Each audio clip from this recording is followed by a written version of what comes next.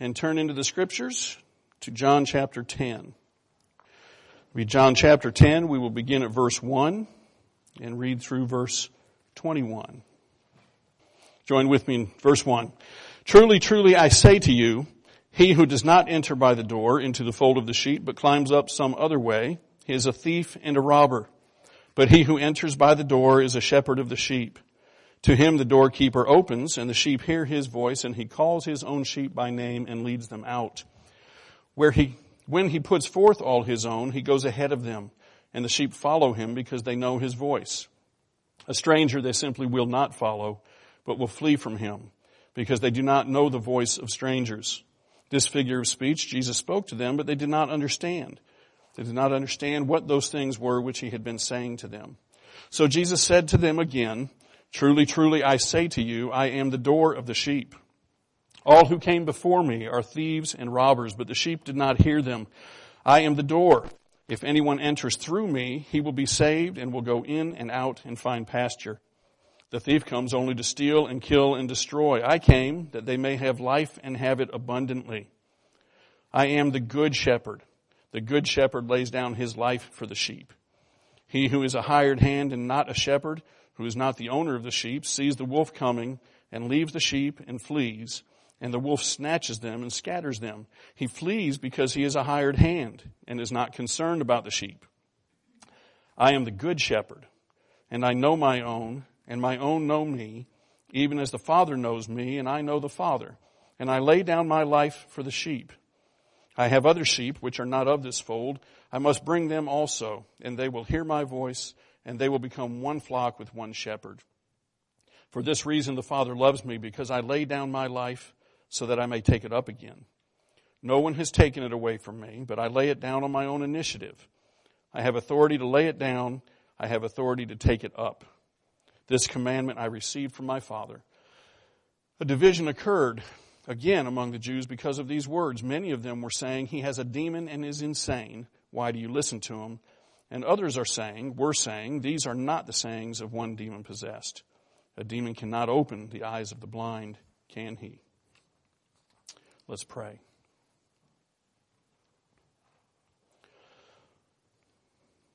Father, we pray that you would use your word among us this morning. Help me as best I can to communicate this with clarity. And Lord, send forth your Spirit. Apply it to each heart. Give them understanding. Give us understanding, Lord. And strengthen us in the faith as we turn to look at Jesus here in this passage. In Christ's name we pray. Amen. Okay. I'm just now realizing a couple of things. One, this pulpit's not big enough. I'll see what we can do. This pulpit's not big enough. Need room for space. Number two, I haven't been here in a few weeks, and it's always good to come home. We have attended church while we were gone. We always try to find another local PCA church to go to, and it's just not quite the same. They can be good, but they're not home. So we are thrilled to be back. I'm thrilled to be back.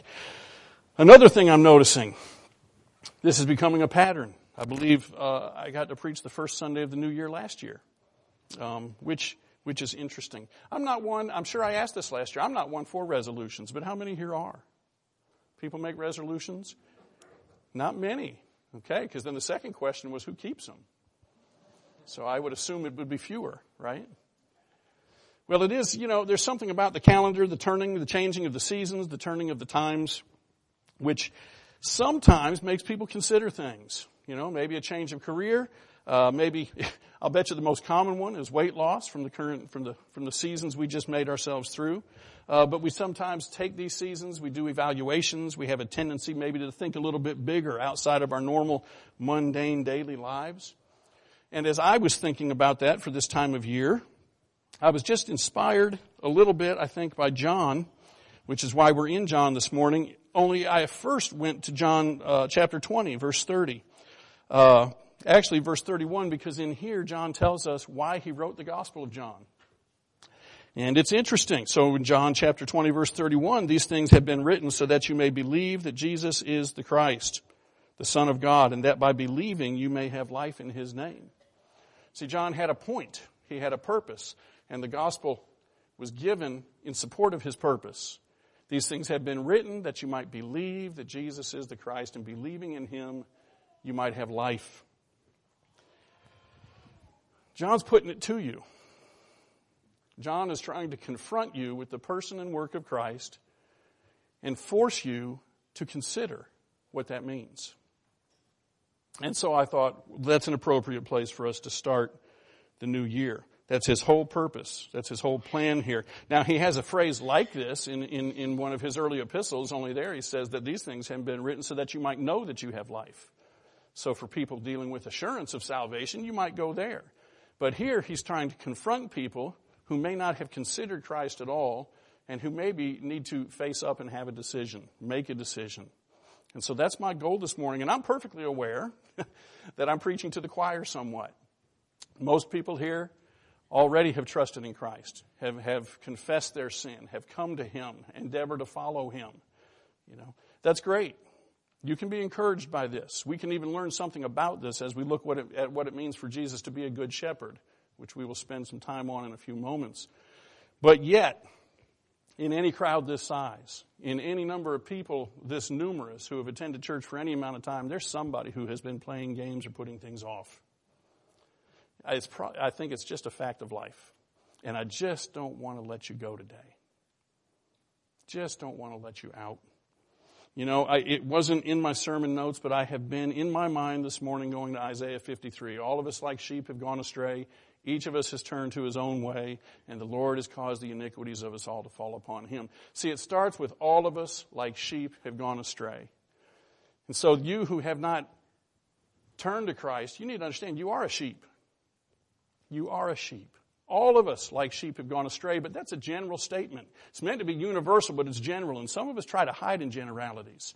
Yeah, I'm a sheep, but I'm not as bad as the other sheep. But he goes on, each of us has turned to his own way. See, he points the finger.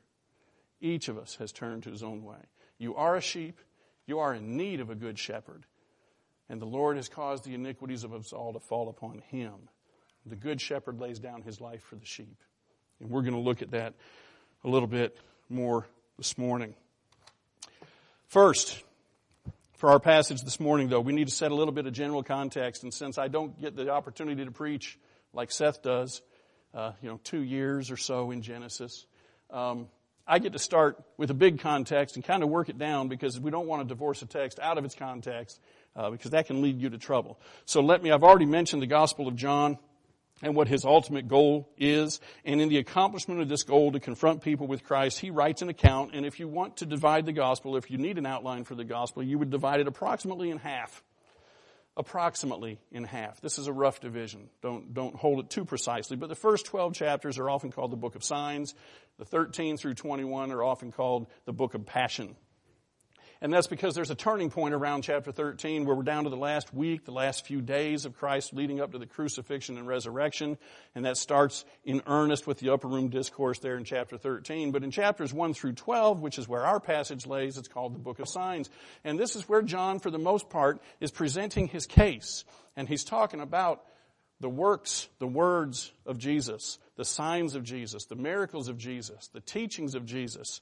And so he's placing this in all kinds of different ways and methods that he uses. And John is a little bit different than the other Gospels. There's a lot of figures of speech. There's a lot of metaphor, which is what our passage will be somewhat, very much so today. But the book of signs, he's confronting us with Jesus. He is making a case from Jesus' statements. And in the midst of this, he then also adds several I am statements. And so Jesus will say things like in chapter 6, I am the bread of life. This follows on the heels of him preaching or teaching, and the multitudes had gathered, and you know the story where they feed the 5,000 with just a couple of loaves and fishes. And so because they were fed, the multitudes are gathering force and they're following hard after Jesus. And then he says, look, you come to me for more bread, but I am the bread. You're missing the point. And so he uses this metaphor to make a point. He says, I am the true bread which comes down from heaven. I'm like the manna in the wilderness which God gives to his people. Only I come that they might have life to the full. I am the bread of life. A couple chapters later, he says things like, I am the light of the world. The whole world lay in darkness, but I am the light of the world, and he who walks in me does not walk in darkness. Well, we come to another one of these I am statements, and the focus of our text here will be in verse 11, or 11 and following, but here's our I am statement. I am the good shepherd. I am the good shepherd. Now, we're not quite there yet. We've got to narrow our context down. So as we come to our passage, the chapter as a whole, Jesus has once again been in the midst of a controversy with the religious leaders of the day.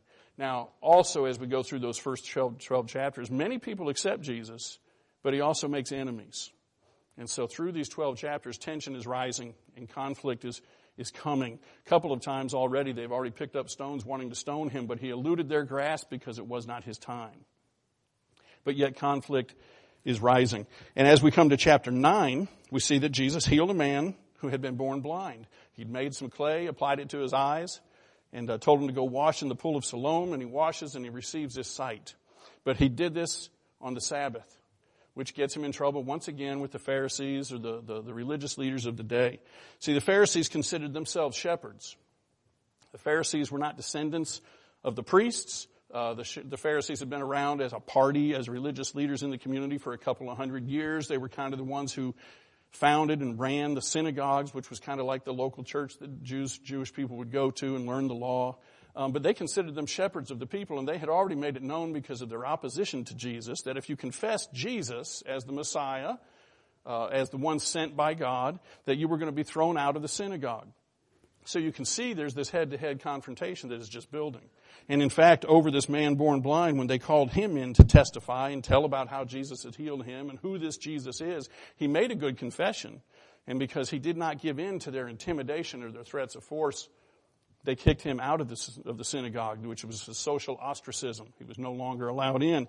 However, in verse 35 of chapter 9, Jesus found him and said, "Do you believe in the Son of Man?"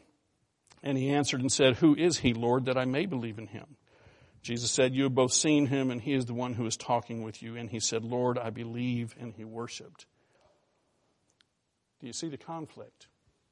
Do you see the conflict rising? Who Jesus is and who the Pharisees, or whom the Pharisees have rejected. So, we've come to our passage. And you'll notice down in verse 41 of chapter 9 too, verse 40 and 41, that the Pharisees were present during this exchange between Jesus and the man born blind. And Jesus says in verse 39, "For judgment I came into this world so that those who do not see may see, and that those who see may become blind." And those of the Pharisees who were with him heard these things and said to him, "We're not blind too, are we?" See, they understood the insult. Jesus was fighting back. And Jesus said, "If you were blind, you would have no sin. But since you say we see, your sin remains." Very condemning. Very condemning. And so Jesus then continues on, and we will not reread the passage, but he tells us the parable or the allegory of the Good Shepherd. Now, some Bibles call it a parable, some call it an allegory. There actually is a difference between those two, which I learned only this week. One is more like a simile, parable. One is more like a metaphor, but both are figures of speech. Jesus identifies what he's about to say as a figure of speech in verse 6, because he says, look, this figure of speech that he spoke, they didn't get. They didn't understand. So he again is proving their blindness as he speaks. He tells this parable or allegory of shepherds. And as we approach a parable or allegory, you also need to know that these can be tricky. By their very nature, they're not meant to necessarily be specific and factual, but they use images and pictures to make a point, sometimes a powerful point, but you do have to be careful so that you don't take it too far. Not every point here has to have a big meaning. But here, Jesus compares and contrasts true and false shepherds. And true shepherds are the ones who enter into the sheepfold the right way and successfully lead the sheep. The shepherd calls out to them. They follow him. The picture here is of a sheepfold that has maybe several different flocks in it. And so the shepherd, the one whom the doorkeeper recognizes, he lets him in. He comes in and he calls his own sheep. It says that he knows him by name. One thing I learned this week, though, is that the name is not necessarily the important part, because a false shepherd could come in and call him by name and they won't follow because they don't recognize his voice. They don't recognize the way he says it. They don't know him. But the good shepherd comes in, the legitimate shepherd comes in, calls out his own, and they come and they gather behind him, and then he leads him. He leads them, which is something that they still do supposedly in the Near East with sheep to this day, which is just an interesting cultural point because in the Near East, they lead their sheep and they follow the voice of their shepherd, while in the West, we drive our livestock. It's just an interesting comparison. If you made that comparison today, I imagine you would have to call the Pharisees the Western shepherds because they were the ones using fear, intimidation, whatever it took to pressure. Okay, but in the Near East, the good shepherd leads. He goes before, leads them in paths of plenty and of safety. And so those are the good shepherds compared to the bad shepherds or the strange shepherds. The strange shepherd they simply will not follow. And it's interesting to consider this brief 5 verses metaphor. I think you could see it if you wanted to apply it back to chapter 9 then, the Pharisees and Jesus and their dealings with this man born blind. You know, who was the good shepherd? Who, in the end, called out to this man, and whom did he hear? And whom did he follow? It's a picture of salvation. They heard the voice of the good shepherd. He did, and he worshiped him. And who were the shepherds whose voice he rejected? They were the Pharisees. But Pharisees didn't get this. In verse 6, this figure of speech, Jesus spoke to them, but they did not understand what those things were which he had been saying to them. So Jesus backs up like a good teacher does. And instead of saying the same thing over again, he picks 2 points to be more specific on and more pointed on. And the first of these points is in verses 7 through 10. Jesus said to them again, "Truly, truly, I say to you, I am the door of the sheep. And all who came before me are thieves and robbers, but the sheep did not hear them. I'm the door." He picks one item out of the metaphor to press home. I am the door. As the door, we can derive from these verses that he is the one who guards the entrance to the sheep. So he is the one that provides security for the sheep. But he also provides this ingress and egress. He allows them to come in and out. He's the man in charge here, but he's looking after the sheep. And when he takes them out, he leads them out. He leads them into plentiful pastures. And so if you sum this up, we can get 2 points from this. One, under the good shepherd, there is safety, security, and there is plenty. And this Jesus sums up because he says, I come that they may have life and have it abundantly. But if you look at the second main point there, they said there's only one way in. There's only one way in, and Jesus is the door. Okay, it doesn't do us any good to tell people in general that there's more way than one to be reconciled to God or to come back into, to become a Christian, to enjoy this Christian life, this life under the Good Shepherd. There's only one way. And in that, this parallels John 14:6. You know, where Jesus says, I am the way, the truth, and the life, and no one comes to the Father but by me. This is just another way of saying the same thing. So Jesus is the door. And that brings us to what I think is the heart of the passage here, starting in verse 11. I think it focuses on verse 11, and everything else is explanatory. And from verse 11, which says, I am the good shepherd lays down his life for the sheep. We're going to draw 2 points. Because there are some of us that have to have outlines, right? Me too. I am the good shepherd who lays down his life for the sheep. Point number 1, I am the good shepherd. And point number 2, I am the good shepherd. We're going to keep it that simple this morning. I am the good shepherd, and I am the good shepherd. And this is Jesus speaking. I take this, this is one of those times where the English doesn't quite give you the emphasis here, but I assure you, due to the structure of the original languages here, just the way it's written and the way the words are stacked together emphasizes that Jesus is the one and only shepherd, and he is the good one. Whoever else you want to compare him to, whoever's come before, even previous good shepherds. I mean, Moses, after all, was faithful in God's house, was he not? He was a shepherd of God's people, but Moses was still a sinful man. And so by contrast to any who have gone before, whether they were relatively good or bad, Jesus is the good shepherd. So he is one specific shepherd. He is the good shepherd, and we're going to look at that, and then he is the good shepherd. And this just means that he is the extreme. He is the ideal. He is the one righteous, good, holy shepherd. Now, first, let's look at the good shepherd. He's a specific shepherd. He is a unique shepherd. He's even an expected shepherd. And I toyed with where I was going to say this, but I'm going to because I see the McShays are here with us today, and I want to ask the kids, have you ever seen Kung Fu Panda? so this won't mean as much to you. But let me just say it anyway. Go watch Kung Fu Panda. Okay, the hero in Kung Fu Panda is a panda, surprisingly, named Po.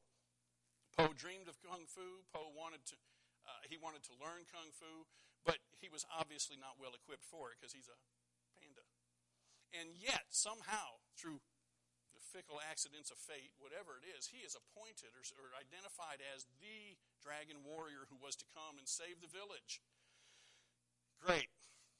But the bad guy there is Tai Lung, and he finally, after getting out of prison after several years, he comes back, and he always wanted to be the dragon warrior, so it leads to conflict, as you could imagine. And when he first sees the guy whom he has to fight to be the dragon warrior, he sees a panda.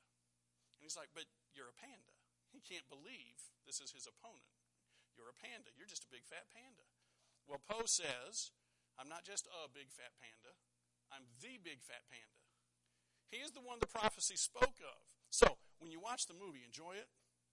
But when you hear the big fat panda, think the good shepherd. Okay, make the connection there. The good shepherd. He is the good shepherd. And just like Po, Jesus was the one prophesied about. Jesus was the one they were waiting for. Jesus was a specific shepherd. See, this didn't happen in a vacuum. Jesus did not wake up and say, what way can I speak to them today to make them understand? No. He identified himself as the one that had been foretold of. And the way these things are foretold throughout the Old Testament, showing us the unity of Scripture, fascinates me. I love tracing ideas and themes and stuff from the beginning to the end. And just like when we look at the seed of the woman in Genesis, the seed of the woman will crush the seed of the woman will crush the seed of the serpent. And so we see through Genesis then the tale of two seeds, as Seth spent much time on. We see throughout the Old Testament the identification of the seed, first through Abraham and then through David and then the son of David who would come and crush the head of the serpent, identified as Jesus. So we see seed throughout the Old Testament. Shepherd is like that. It doesn't necessarily start out in the full-blown prophecy, but it starts out with an idea woven into the culture. And so early on, what were the people of God? They were shepherds. So it's a very familiar idea with him. When it comes to who was the first explicit shepherd in the Bible? Abel. So right after the fall and the restoration, and right after the promise of the seed of the woman and the seed of the serpent, who are the next two characters introduced are Cain and Abel. And Cain was a worker of ground, but Abel was a keeper of flocks. And Cain, tale of two seeds, remember? Cain was the seed of the serpent, while Abel was the seed of the woman. Okay, and Cain slew Abel. But that wasn't the last word, because the seed could not be extinguished, the seed of the woman. Well, in the same way, Abel was the shepherd. That's very interesting. Shepherds are identified all throughout Genesis, especially. All the patriarchs were shepherds, and when they showed up there in front of Pharaoh, what did Joseph say to tell Pharaoh? We're shepherds. And it goes all throughout their history. They're great kings. David, where was he when Samuel came looking for the next king of Israel? He wasn't even allowed to come in. He wasn't present because he was out tending the sheep. And yet the people, when they came to make him king, said, look, God has said you will be the shepherd of Israel. He was identified as the shepherd of Israel, the king. He's a shepherd. God is identified as a shepherd in the Old Testament. Jacob does that in Genesis 48 when he says, the Lord has been my shepherd all my life until now. So we see that's an interesting introduction of an idea of a divine shepherd. We have a man shepherd, we have a divine shepherd. And as we go throughout the New Testament or the Old Testament, these things just continue to grow. These things continue to grow. So we have a human shepherd, we have a divine shepherd, we have a kingly shepherd. And who can think, well, by the time we get to the psalmist, we see the heavenly shepherd even more clearly. And then there's Psalm 23, which everybody knows, at least the first line, right? The Lord is my shepherd. And because he's my shepherd, I shall not want. See how the shepherd is a divine being as well. Now, by the time of the exile, they ran into trouble. The exile, because Israel's sins had grown high to the heavens and God decided it was time to discipline his people, he sends them into exile. But when you come to the prophets, such as Jeremiah 23 or Ezekiel 34, which we will not read because they're extensive, God judges the shepherds. He says, look, it's not just a societal breakdown, but the leaders that I have given you have also failed in their task. See, they're not good shepherds. In fact, they've gone so far out of the way, not only did they not fulfill their responsibilities, in Ezekiel it tells us that they took advantage of the sheep for their own gain. And so God pronounces judgments on the shepherds of his people specifically, and he says, I will remove you, and I will replace you with others. But even more importantly, he says in both Jeremiah and Ezekiel, he says, I myself will come and gather my sheep. I myself will come. There will be under shepherds, okay, but Jesus, God himself will come and gather his sheep from all the lands where I have scattered them, even to the ends of the earth. See, he universalizes this. He's like, I myself am going to come. I'm going to make this right. Where the shepherds have failed, I'm going to send one who will be the good shepherd. And then, of course, in Micah is the prophecy prior to Christmas. What do we hear? Because out of Bethlehem, one will go forth who will shepherd my people Israel. And obviously, where was Jesus born? Okay, so Jesus is the good shepherd. He did not say this in a vacuum. He's the fulfillment of the promises of God to his people. I am just always in awe of following something like that through the Scriptures. Do you understand the time that this covers? Do you understand the people and the numerous people and places that God spoke this through, and yet the unity we see, testifying that this book is not just any old book. This is the Word of God to you. And what he has promised, he brings to fulfillment, and in this case, brings it to fulfillment in his Son, who is the Good Shepherd. The one that we've been waiting for, the one that we need, because we have gone astray and turned to our own way. So Jesus is the Good Shepherd. He is the fulfillment of all the Old Testament types and promises and all the things that God wove into their culture to prepare them to receive their Messiah, who would come and be the Good Shepherd. And this shepherd, if we'd say it as a summary, the shepherd is human. The shepherd is divine. The shepherd is a descendant of David. He is kingly. Do you see Jesus and Jesus alone fulfilling all of these things? The one and only God-man. The one God who came in the incarnation and took on flesh. The only one, as a descendant of David according to the flesh, and yet conceived by the Holy Spirit, and who is God himself, pre-incarnate.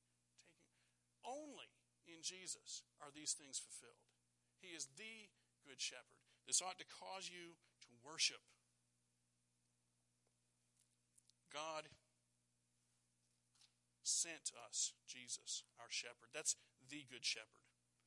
So in John 10:11, Jesus says, I am the Good Shepherd. But he also says, I am the Good Shepherd. Now the good is one word we often use in comparisons. This one's good, this one's better. But here, the way, like I said, it's structured, it's not just good. This is good. This is the superlative, even though the word itself does not. He is the Good Shepherd when you take it in combination. He is good, first and foremost, because of the second half of verse 11, because he lays down his life for the sheep. He is good. 3 times he says this. The second half of verse 11, the Good Shepherd lays down his life for the sheep. You drop down to verse 14. I am the Good Shepherd. And then the end of 15. And I lay down my life for the sheep. You drop down to 17. For this reason the Father loves me. Why? Because I lay down my life so that I may take it up again. And then down in verse 18 says, at least in part, no one has taken it from me, but I lay it down. I lay it down. The Good Shepherd. See the repetition there. And since we're all good students of Mark Futato, we know that repetition is a way of making emphasis. And so what is a good shepherd? What makes him good, what identifies him as the Good Shepherd, is that he lays down his life for the sheep. Now, also in this language, it's really interesting. This is one of those things where it hinges on the preposition for the sheep. The word for lays down is not necessarily a particularly special word. He lays down his life. It could mean to put or to place. I can put something up on a table. So that word is not necessarily super special. But this preposition for the sheep, the way John uses it almost anywhere in his Gospels, has sacrificial tones, has substitutionary tones. So he lays down his life for the sheep. You could say he lays them down on behalf of the sheep because of their need. You could say he lays his life down instead of the sheep, in spite of what they deserve. He lays down his life for the sheep. He sees the danger coming. He sees the stroke coming on the sheep, which is meant for them, which is earned by them, which they deserve, and he puts himself in that place. And so since he lays down his life for the sheep, he is the Good Shepherd. In verses 12 and 13, he speaks of the hireling, and he says, he who is the hired hand and not a shepherd, who is not the owner of the sheep, he sees the wolf coming and leaves the sheep and flees, and the wolf snatches them and scatters them, and he flees because he's a hired hand, not concerned about the sheep. But that's not how the good shepherd responds. By comparison, to him it's personal. In verse 14 and 15, we see that the good shepherd, he knows his own. He knows them, and he takes it personally. He knows them. He even says that I know them and they know me, just like I know the Father and the Father knows me. There's an intimacy there. He knows his sheep. Up in verse 3, it says that he calls his sheep by name. See this personal, individual knowledge of his sheep? And when he sees danger coming, he's not like the hireling that runs away. He leads them. He puts himself out front. He takes the stroke that is due. And because of this, he is the good shepherd. And also, he is the good shepherd because he does not just lose his life in some misguided attempt to save the sheep. He doesn't struggle against the enemy and I did the best I could, but I lost. He doesn't lose his life. He lays it down. His life is not taken from him. Verses 17 and 18, for this reason the Father loves me, because I lay down my life so that I may take it up again. See, if it had been taken from him, he did not have the authority or power to take it up again. But he laid it down on his own initiative and under his own power. And he took it up again. Yes, the Father raised him from the dead. But yes, the Son took his life up again and rose from the dead. These things are both true. So the good shepherd does not lose his life in an attempt to save the sheep. His life is not taken from him, but he lays it down. We see this again clearly in Acts chapter 4. Even though men think that they're putting Jesus to death, even though they maybe think they've won some great victory over him, that's really not what happened when Peter preaches his first sermon. So in Acts chapter 4 and verse 27, Peter says, for truly in this city there were gathered together against your holy servant Jesus, whom you anointed, both Herod and Pontius Pilate, along with the Gentiles and the peoples of Israel, to do whatever your hand and your purpose predestined to occur. Those evil, wicked people put Jesus to death according to the plan of God, according to the willingness of our Savior, our shepherd, who laid down his life for the sheep. They did what they wanted, but God was doing what he wanted all along because he had a plan and a purpose. He does not lose his life. He gives his life. It is his to give for the sheep, and it's his to take up again, pointing to the resurrection, which is not far off from this time in the book of John, which we're reading this morning. The resurrection then becomes the proof of the truth of Jesus' claims. He raises from the dead again, and his purpose from then on is to call his sheep and to gather his sheep and to lead them into life abundant. Life abundant. Now, please don't mishear me here. I'm not talking a wealth and prosperity and health gospel. Okay, but I am talking a life abundant gospel. And I do think in our American culture anyway, I'm sure it's different in other countries where riches is not an issue. Okay? But in our culture, that heresy has become way too widespread. We're not promising you a rich life. We might be promising you suffering and persecution.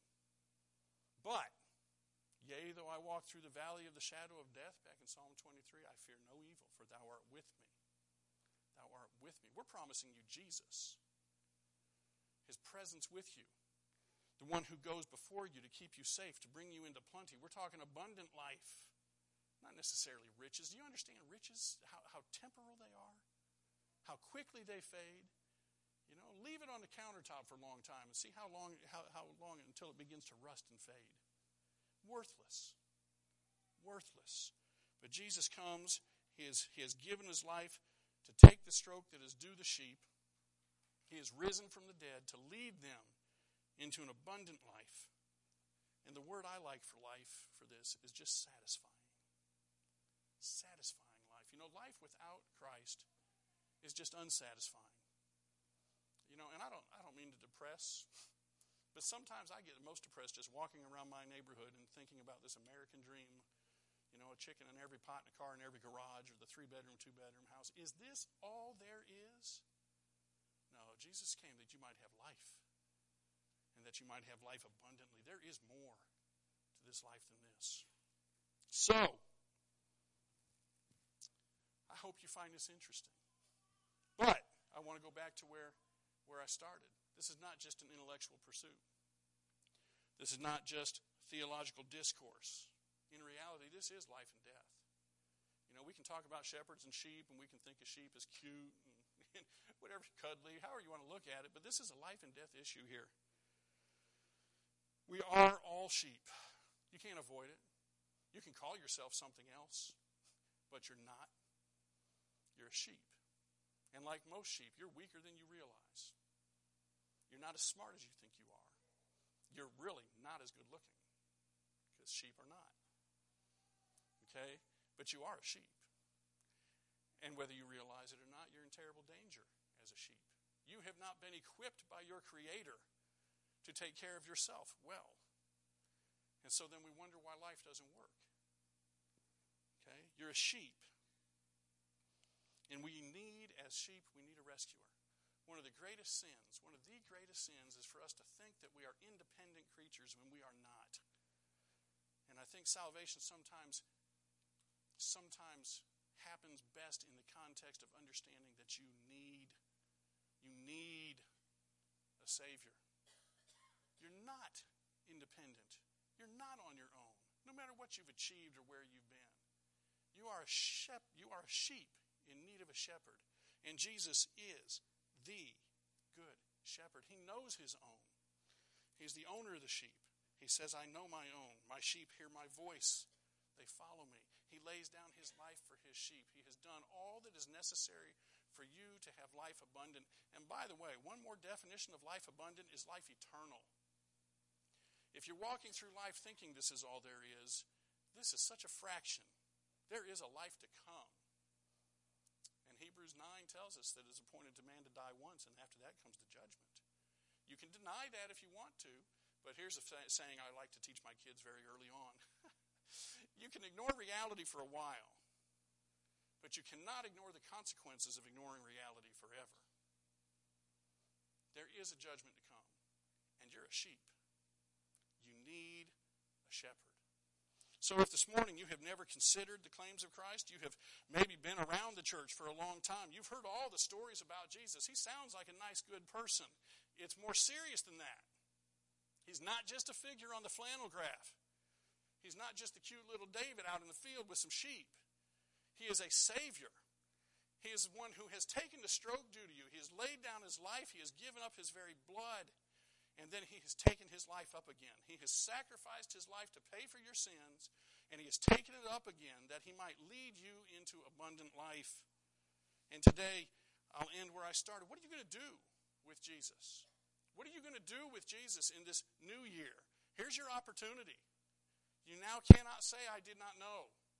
By the grace of God, you've heard. You need a Savior. You need a shepherd. And Jesus is that shepherd. And to those of you who have trusted in Christ, there is plenty here for you, because you should rejoice in your good shepherd. You should remind yourself all the time that he is the one that paid the penalty for you. But that's not all there is. He has called you to follow him. He has done all these things on your behalf, but he has called you to follow him, that he might lead you into a real, true, abundant, everlasting life, to lead you into life. Rejoice. Rejoice in your good shepherd. Pray with me. Father, we thank you for your word. We acknowledge that it is not an ordinary word, and we acknowledge our own feebleness in communicating this word, Lord, but we trust in you to use this and to send forth your Spirit and apply this. Lord, may those who are down be lifted up. May those who are frustrated be encouraged. May those who have rejected you over and over and over listen and hear the voice of the shepherd. In his name we pray. Amen.